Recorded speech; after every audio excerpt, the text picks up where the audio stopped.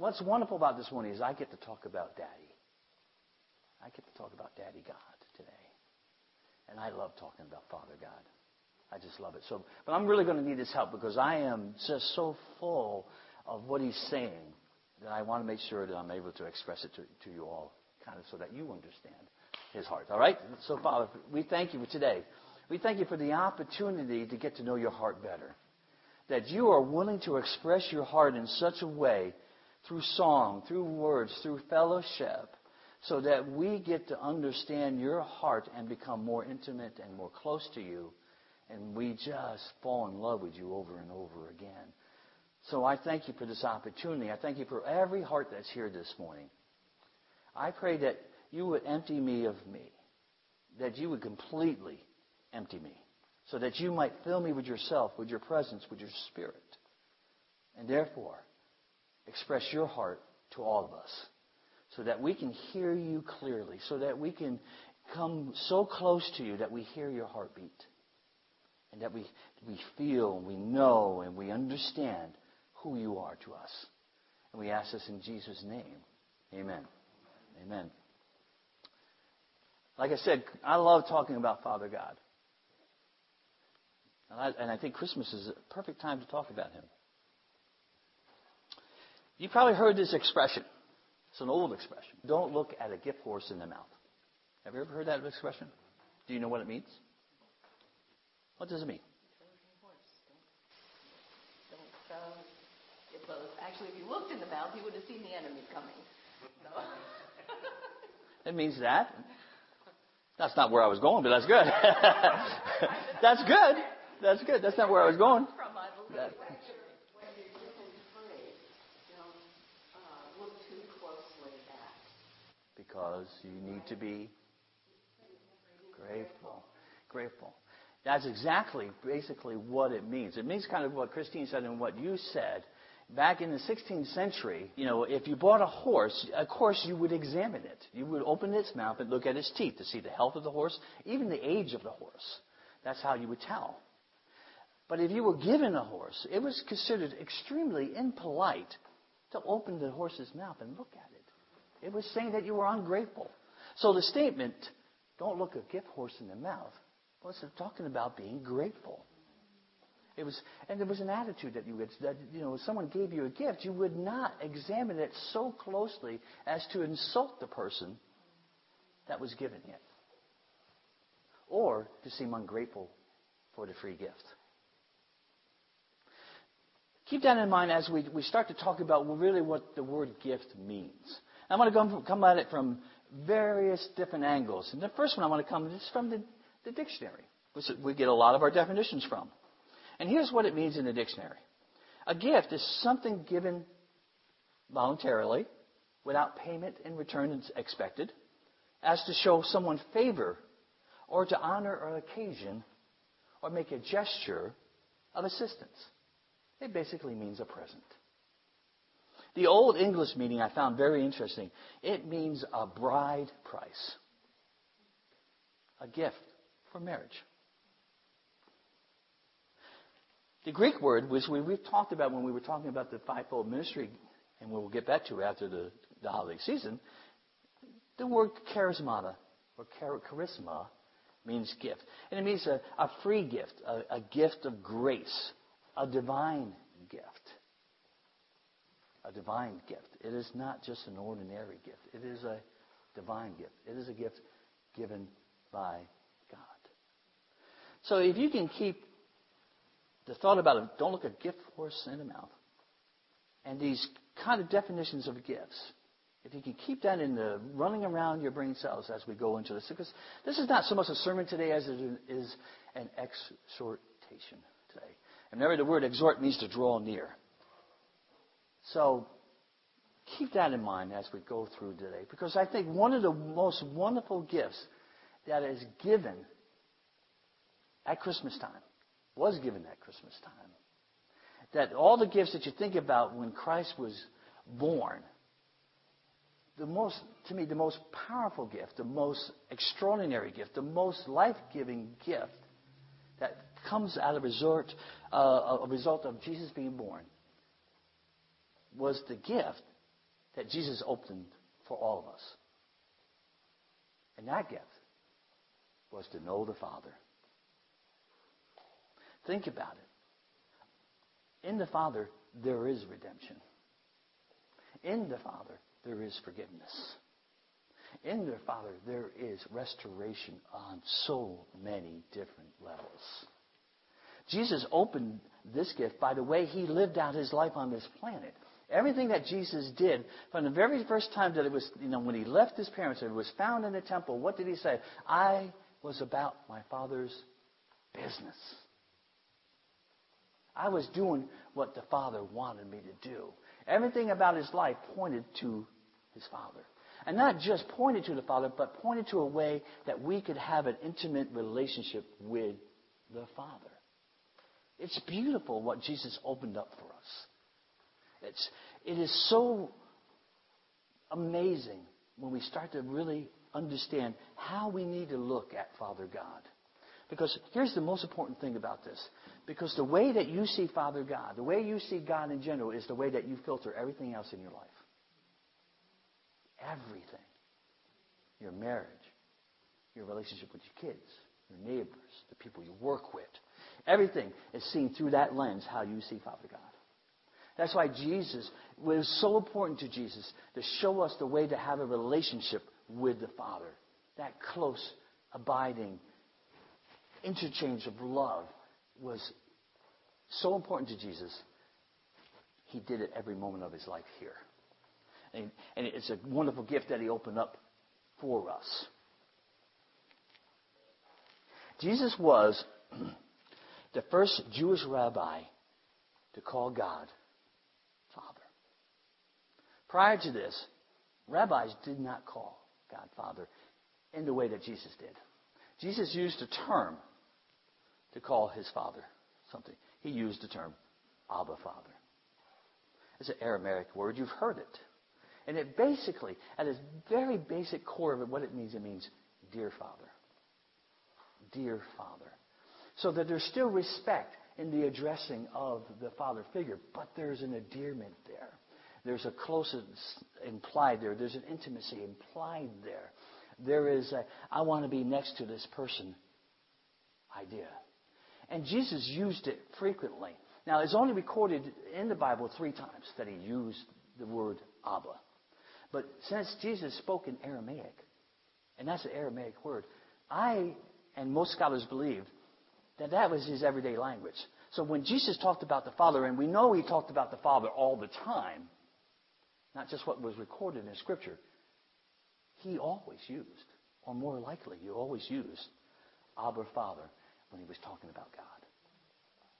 That's amazing to me. That's amazing to me that Jesus was just, he was just living this thing out, saying, you know what? This is the way I relate to Father God, and this is the way that you can too. To the Jewish mindset, that blew their minds. This is part of what got them angry about Jesus. That he showed what in their mind was total disregard for this hierarchy. And Jesus was saying, no, God is with you now. Emmanuel. He's here. He's not up here. He's here now. You can have this rich, abiding relationship with God, with your Father. It doesn't have to be just here. It could be here. And it just blew the Jewish mindset. It was foreign to them to be able to address God as Father, as dear Father. And I think for today, it is kind of foreign for a lot of people today, too, still. Because whether we like it or not, fathers have the greatest impact on people's lives. We just do. We have such a power effect on our children. The words that come out of our mouth, the actions that we do, impact our children for generations. The Bible, the Scriptures say that. But you can see it lived out in one generation in your own family life if you're really watching. If you have a good Heavenly Father, this is really not too much of a problem. If you had a situation where I was born into, the abusive home situation, it gets to be a problem. And for years, my mindset about God was a little skewed because of where I was living, because of the abusive home that I lived in. So the way I viewed Father God was a little skewed until God started to correct my heart. And He used this wonderful verse. It's amazing what the Holy Spirit, all those who are younger than me, and I'm talking about really younger than me, you have the same Holy Spirit living inside of you that I do. So though your mind and your intellect and maybe your maturity level and all those kinds of things might be, well, yeah, I'm sure your maturity level is different than mine, believe me. And it's a good thing that it is. But you have the same Holy Spirit. So as an 8-year-old, I read this scripture. And it really became one of my life scriptures at 8 years old. I have become a Christian. I am still living in an abusive home. I will continue to live in an abusive home for about 10 more years. Okay. This scripture. Remember we talked about hope? What hope was? Hope was a strong cord, right? A strong cord that bound us to our past and to the promises of the future and kept us secure now. This became a strong cord for me. This is the scripture, Psalm 27:10. Oh, I love this scripture. When my father and my mother forsake me, then the Lord will take me up. The Lord will take me up. Now, an 8-year-old reading that scripture doesn't fully understand what that scripture means intellectually. But experientially, I knew this scripture. You know what that word takes me up to means? It's beautiful. It means to gather an individual and bring them into a company of others. To gather an individual person and to gather them, and not just gather them, but take them someplace where they're in a family. A family. It was a huge scripture for me. How God made this real to me is this wonderful story. Most of you who know my story, I'll give you a quick synopsis. I moved next door to a godly family, the family named the Temples, and they brought me to church. That's how I met Jesus. And if it wasn't for them, I probably wouldn't be walking here today. Okay, so that's the short story. One of the most powerful moments in my life as a young boy happened when Mr. Temple heard this happening at my house. My father was a brutal, mean, harsh man. And one of the ways he would punish me, since he knew that I liked going to church now, he would not allow me to go to church on certain days. And I wouldn't find out until that morning when I could go to that church. I would ask, Dad, can I go to church? He would say yes or no. Most of the times, and he was in this period of saying no every Sunday. It was a time he was just trying to keep me in. As a matter of fact, I couldn't even leave the house except to go to school. It was just a brutal period of. It was all brutal, but that period was pretty brutal. This was the mind games that he would play on me. Mr. Temple heard about this. Lived right next door. My father was 6'2", 230 pounds, mean, spiteful, would curse you out, would not be opposed to swinging at you if he felt like it was necessary. Mr. Temple was also about 6 foot, but he had a very gentle soul. Kind man. One of the kindest people I've ever met in my life. He walked across our yard, knocked on our door, came in the door, didn't even say hi to my father, said, Jay is coming to church today. Now, think about this picture of my father being. My father never left his seat. Never said a word. My father was not afraid of anybody. He would never back down from something that would make him look small. Yet that day, my father took me up. He took an individual and he set me in a family. See, that day, that scripture became real to me because Mr. Temple entered a house that was very dangerous, said to a man who was very dangerous and said, no, you are not blocking your son from coming with us to go to church. It was a beautiful moment where I saw a picture of Father God that cemented that scripture in my heart forever. Yeah, there are still many years of abuse to walk through, but I always came back to that scripture. That is my life scripture. My mother and father forsake me, but God took me up. God is an awesome Abba Father, dear Father. Like I said, Abba is only used 3 times in Scripture. One of them was in the garden when Jesus is praying in anguish. Calls out to Abba, Father, dear Father. The other time he's used in Romans 8:15. For you have not received a spirit of slavery leading to fear again. But no, you have received a spirit of adoption as sons, by which we cry out, Abba, Father, dear Father. And in Galatians 4:6 it says this, because you are sons, and that is a Greek word that means all genders, okay? God has set forth the Spirit of His Son into our hearts, crying, Abba, Father. So even if we have a picture of a Heavenly Father that has tainted our view of Father God, the Spirit of God now lives inside of us, crying out, Abba, Father. See, that's how much God wants to have that kind of relationship with us. He's willing to put His Spirit inside of us to bring forth that cry, that just desire to know Him more and more and more. See, Jesus opened the way to the Father, the right to call God our Father, our dear Father. Psalm 68:6 says this, and it echoes the one I just read. God places the lonely in families. He sets the prisoners free. And He gives them joy. But He makes the rebellious live in the sun-scorched land. I tend to think of that looking at the gift horse in the mouth kind of thing when I read this scripture. A spirit of ungratefulness is really rebellion. Rebellion about the goodness of God. Ephesians 1:5 says this, His unchanging plan has always been to adopt us into His own family by bringing us to Himself through Jesus Christ. And you know what? It gave Him great pleasure. Oh, Lord, thank you so much. God wants to bring us back into His family to restore the lost fortunes of our souls, to redeem us from the sin that separated us from being close with Him. Praise God. Praise God. Praise God.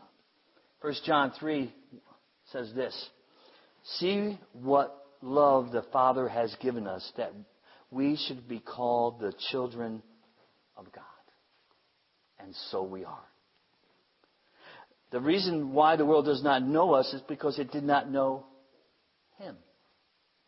Beloved, we are God's children now, and it does not yet appear what we shall be, but we know that when He appears, we shall be like Him, for we shall see Him as He is. And everyone who thus hopes purifies himself as He is pure. Wow. Listen to that. And everyone who thus hopes purifies himself as He is pure. Wow. I believe that hope is for today. The hope of seeing God who He is fully. Someday we will see Him face to face. It'll be amazing. All the doubts, all the questions, all the fears, all the sorrows, all the pain, every negative thing that you can think about that you experience on this planet Earth will be gone. And not just gone, Jimmy, right? Not just gone, but like it never happened. Think about that for a minute. Think about that. Someday, that's going to happen. Someday we get to see Him face to face. Oh man, that'll be great. But you know what? The Spirit of the living God lives inside of us right now and cries out what? Abba, Father. Abba, Father. We can experience God as Father right here, right now, today, and every day that we walk the face of this planet. That's the wonderful thing. It's a future hope, but it's also a present hope. Future hope, a present hope. A strong cord that unites us with our past and our future. Oh, man. I'm going to get excited here in a minute. Sorry. All right. So God is in the, what I call the family business. Talk about bringing us into a family. The family certainly has many traits. I want to talk about 3 of them today. About 3 family traits that we share as a family. A family shares a likeness. Family shares a likeness. Most of the time, you can tell who belongs to who in the family. You know, they look kind of alike, they act kind of alike. You know, all the cookie hams are wackos. I mean, you know, it's pretty much, you know, that's who we are.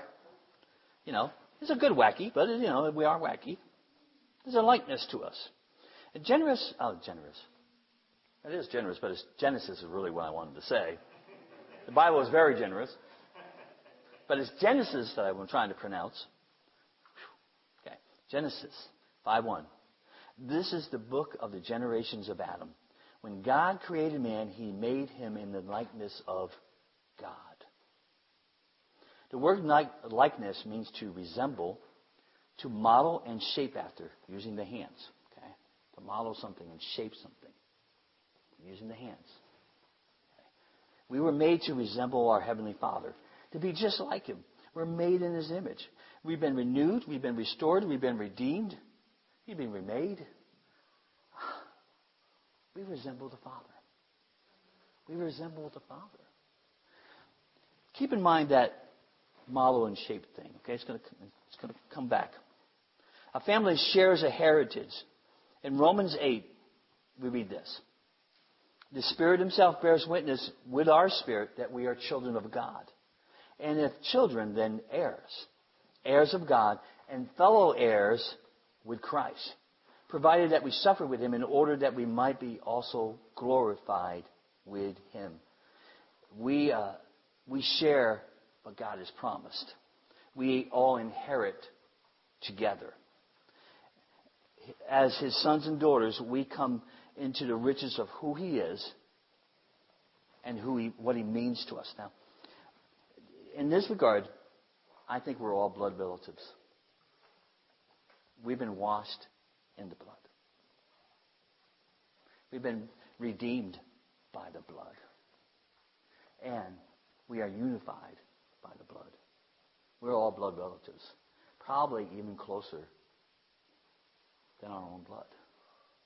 That's the power and uniqueness of what Jesus Christ has done, what God has done through Jesus Christ in sending Him to us as the way to open relationship with the Father. Okay, a family shares a name. I love this part. Isaiah 43:1 says this, but now so says Jehovah, who created you, O Jacob, and He who formed you, O Israel. Fear not, for I have redeemed you. I have called you by your name. You are mine. That word called out basically does mean called out, but it means a proclamation. It means a proclamation. But a proclamation that says, see these people over here? They are mine. They're mine. This is Bob. He's mine. You know, this is mine. This is Jimmy. He's mine. This is a proud statement. This is a proud proclamation. This is done with great pride. That this is the intention of that word. It says it's not just going, hey, come here, whatever your name is. No, it's like, Jimmy, come here, come home. This is a picture of a proud father calling his children. That's what that word means. It's beautiful. It's absolutely beautiful. The Father uses this name calling to make a declaration and a personal identification with Him. I'm so excited I can't pronounce words today. Please forgive me. Just pretend I'm speaking in tongues. It'll work, okay? All right, Revelation 2:17. This is where it gets really interesting. He who has an ear, let him hear what the Spirit says to the churches. To the one who conquers, I will give him some of the hidden manna, and I will give him a white stone with a new name written on that stone that no one knows except the one who receives it. Pretty interesting scripture. The Greek word for white stone basically means a stone that has been made smooth by handling. Remember that scripture in Genesis? Molded, shaped by the hands.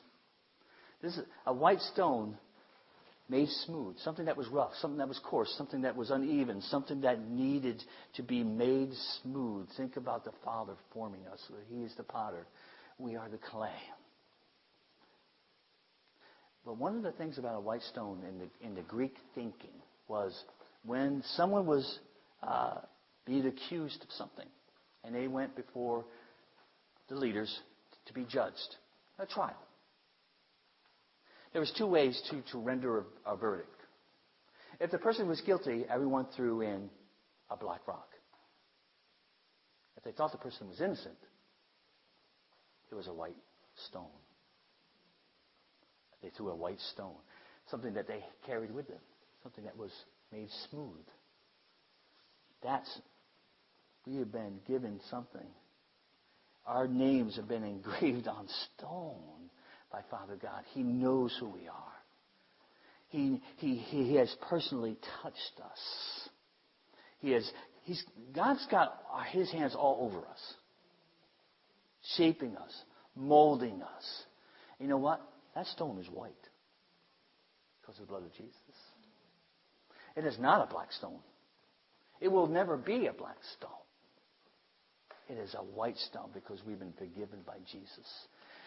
For God so loved the world that He gave His only begotten Son, that whoever shall believe in Him shall have eternal life. God did not send His Son into the world to condemn the world, but to save it.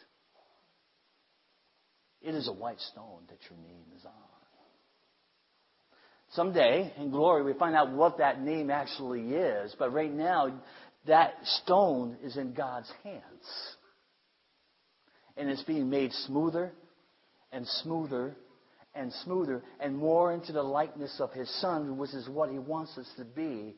And so that we actually look like the Father, because that's what Jesus looked like. Jesus said, if you have seen me, you have seen the Father.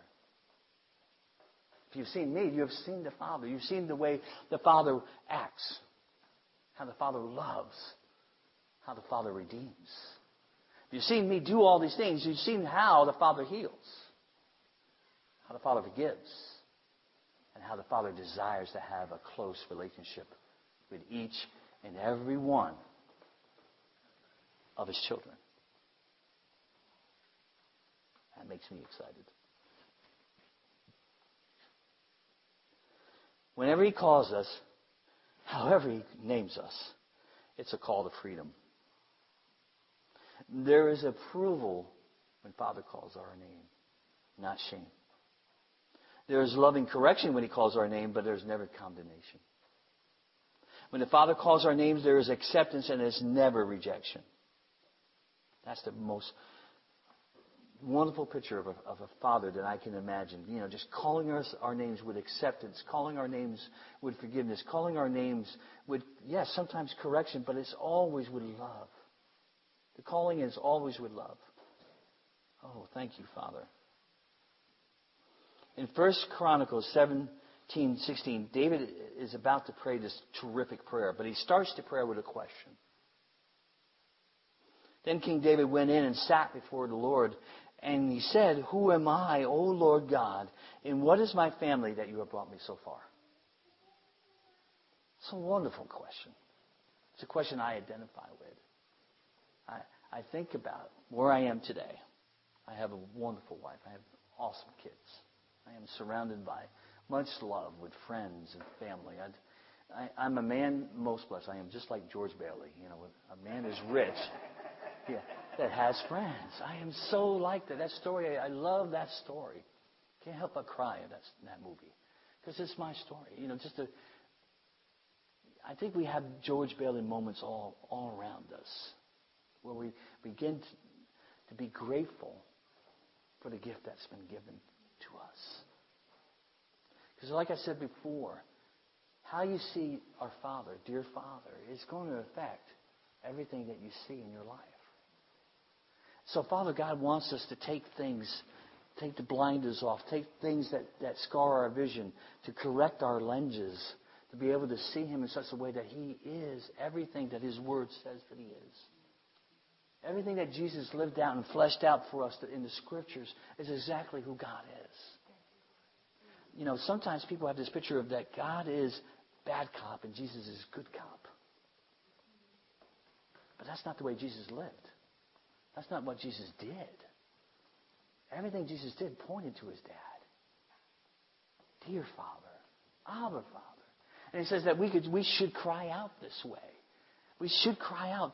Oh man, we should. Okay. Did you ever get, you know, like you're in a party or something, and people ask you a question, so tell me about your family. You know, what was your father like? Did you ever get asked that question? I seem to get asked that question a lot. I'm not sure why. I think it's a God setting people up. Okay. So I often answer this. I go, which one? Now that leaves the door wide open to a lot of questions, obviously. And it depends on how brave people are. It depends how far this conversation goes. So I tell them, I said, well, simply my earthly father and heavenly father were quite different. And they're already confused. I said, you know, my dad, he was, you could describe him in one word. He was a destroyer. That's what he was. But my heavenly father, he's a restorer. He's a restorer. So which dad do you want to talk about? That's right. That's the one we really want to talk about. See, now, I can look back at my past with no shame, no pain, no hurt. Because what the restorer did, what my heavenly Father did. See, He took me up. He took an individual and He put him in a gathering of people, a family. And in truth, that's what He's done for all of us. Even if we were raised in good homes, loving parents, you know, parents that did their very best to show what God really looks like. And, you know, it's hard for a dad to sometimes, because he's so wonderful, and try to say, you know, anything that I've done wrong, please don't hold that against the Father, because He's perfect. And His love is undeniable. His love is unconditional. I can love my children the best that I can, and it's still not as adequate as what the Father God can do.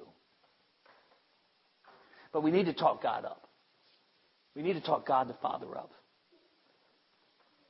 My Heavenly Father was a restorer. The prodigal son story, or the prodigal son story, is a beautiful story.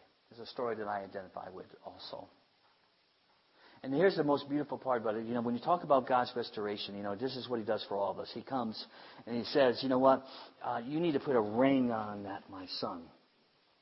You need to put a ring on him, because that's a ring of authority that shows him that he's been restored to the family's authority. He can speak for the family again. You need to get the best robe. Best robe happens to be the dad's robe. It's the robe that he would wear when he was in important meetings to signify his place and status in the community. He says, okay, take that robe and put it on him, because he's been restored to the community now. Okay. Oh, look at his feet. He's walking barefoot. Slaves walk barefoot, not sons. Put shoes on him. Put shoes on him so he can walk as a son. That his next steps are the steps of a son. He's no longer walking like a slave. No. He's my son. He's going to walk like one. So he puts a ring on, a robe on, and shoes on, and says, you know what? We're not done yet. We're going to celebrate. We're going to celebrate. My son is home. My son's been restored. My son's been redeemed. I believe every time we come to the Father, that's exactly what happens. God's in a constant state of restoring us to son and daughtership. Constantly. Because of why? Because we leak. Because we stumble. Because we sin. Because we get skewed visions of who He is. So we do this kind of approach to God, kind of a thing. I don't want to get too close because maybe his discipline will be too harsh this time. It is the wrong thinking about God. And so if I can encourage you with anything today, if I can hopefully express anything to you today, your Father loves you. He's so hungry for you to come into His presence. He so desires it. He's shown that because you know what? He says, these people are so distant from me, I'm going to send my Son to bring them back. But that heart is still the same. That heart has not changed. That heart is still the same. He wants to bring us all back into Him time and time and time again. So we are so close that we're like right here and we say, oh yeah, now I can see who I am. Because I see you.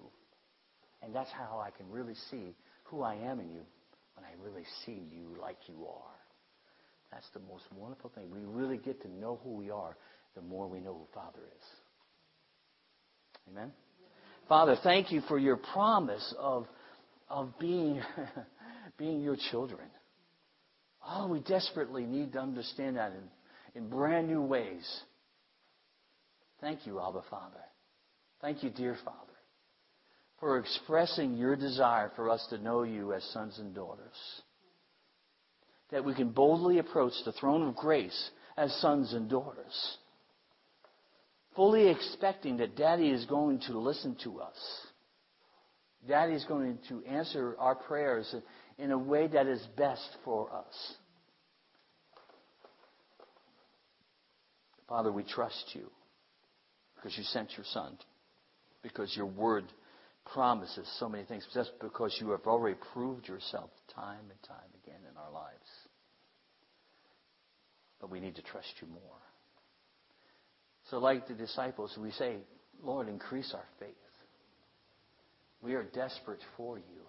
We are people needing their Father.